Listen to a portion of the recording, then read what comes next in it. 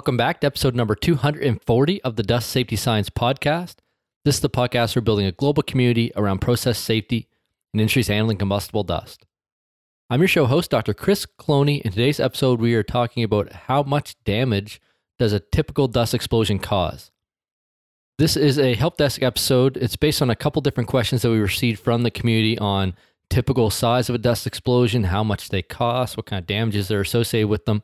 These help desk episodes are meant to give an idea of the types of questions that we get through the help desk and to get those answers out to you, the listeners of the podcast. So we get everything from, is this type of dust explosible, to very technical questions on specific configurations and operations, to who do you know in a given state or country or region of the world that can do testing, consulting, equipment design, evaluation, hazard analysis, so on and so forth.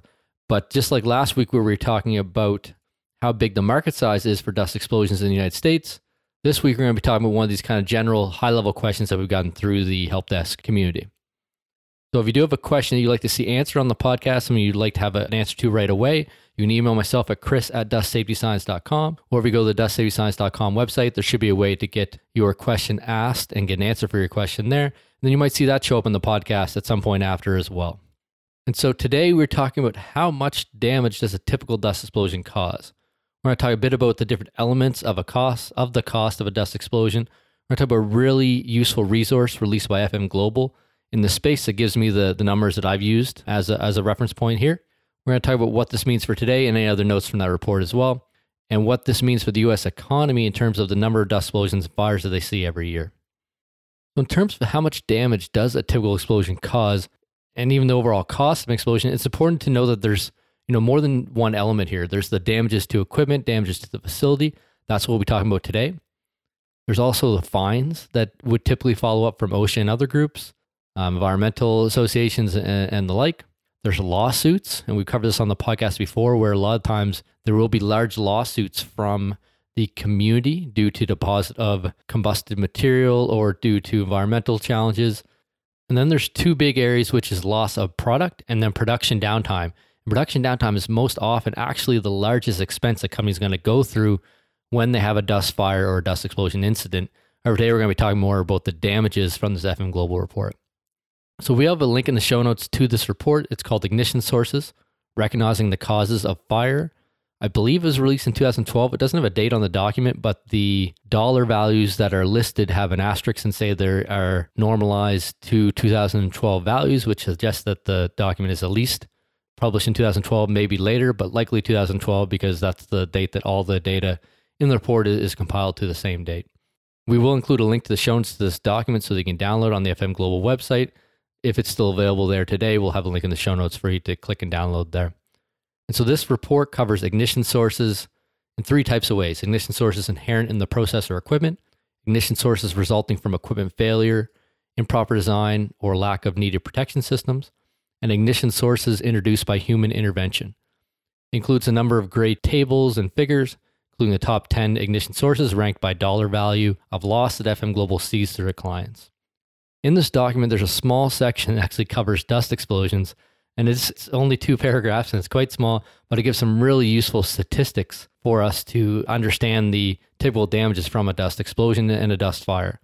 And the section states that between 2007 and 2011, FM Global clients have experienced 139 fire or explosion losses involving dust, totaling an estimated $336 million in damages in 2012 dollars to their facility. They also go on to state that the average loss for a dust fire was $1.9 million US dollars, again in 2012 dollars. The average cost for a dust explosion was $5.3 million US dollars. That gives you some round numbers in terms of FM Global's loss from their clients. I was able to look at the numbers, take the totals, and I think get a rough estimate of the number of explosions they saw, the number of fires, which I think was 21 explosions, an average of 5.2 per year, and 118 fires, which was an average of 29.5 fires per year over this period from 2007 to 2011. Just to give you a rough idea in their clientele, what they're seeing in terms of fires and explosions per year. So what does this mean in today's dollars then? Well, today's dollars are worth about 1.33 of 2012 dollars. So an average fire that happens involving combustible dust in the US today would have a cost of $2.5 million US dollars. and an average explosion would have a cost of $7 million just in damages. So there's some other really good notes in this report. 1/15 of the losses that they recorded were due specifically to hot work. They do say that 70% of all property losses were from actions people took or didn't take. This was opposed to, say, ignition sources inherent in the process equipment, resulting from failure, improper design, or lack of a needed protection system, as an example. They're basically saying that I think here the causation of this could be tracked back to an action that person took or didn't take in most cases. They also state the top 5 ignition sources by amount of loss caused as electricity, hot work, spontaneous ignition, and hot surfaces. And I realized I only have 4 of those listed here. So there's probably a 5th one. We'll call those the top 4. You can go to the chart yourself in that document that we'll have in the show notes for this episode and see what the 5th one is as well. So what does this mean for the U.S. economy overall? In our incident reporting, we typically see about 30 large dust explosions a year and 130 fires per year in the United States. So if you take that and combine it with today's dollars in terms of loss from this report, you get $210 million in damages from explosions and $325 million in damages from fires. This gives a total of $535 million total. And this is likely vastly under recorded or undervalued. This could be a bare minimum. It's likely that what we're seeing for fires is, I don't know, maybe 1% of what actually happens, and for explosions, it may be somewhere between 10 and 1%. So we're not capturing a very large percentage in the incident database, but what actually happens out there. So it's likely that the total number of damages is quite a bit higher.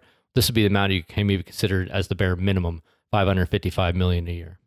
One last note here before we sign off is that the role of product loss and production downtime usually far outweighs the damages to the facility and the equipment. Typical incident might have, production downtime costs of 5 to 15 times higher than the facility damages. And if you talk to some of the insurance companies, they'll tell you that as well. The large losses, the, $500, $200, $300 million losses, those are caused by, in most times, the production downtime and unable to create product for that company, where they could be losing $1 million or $1 million of product a day by not having that operation up and running.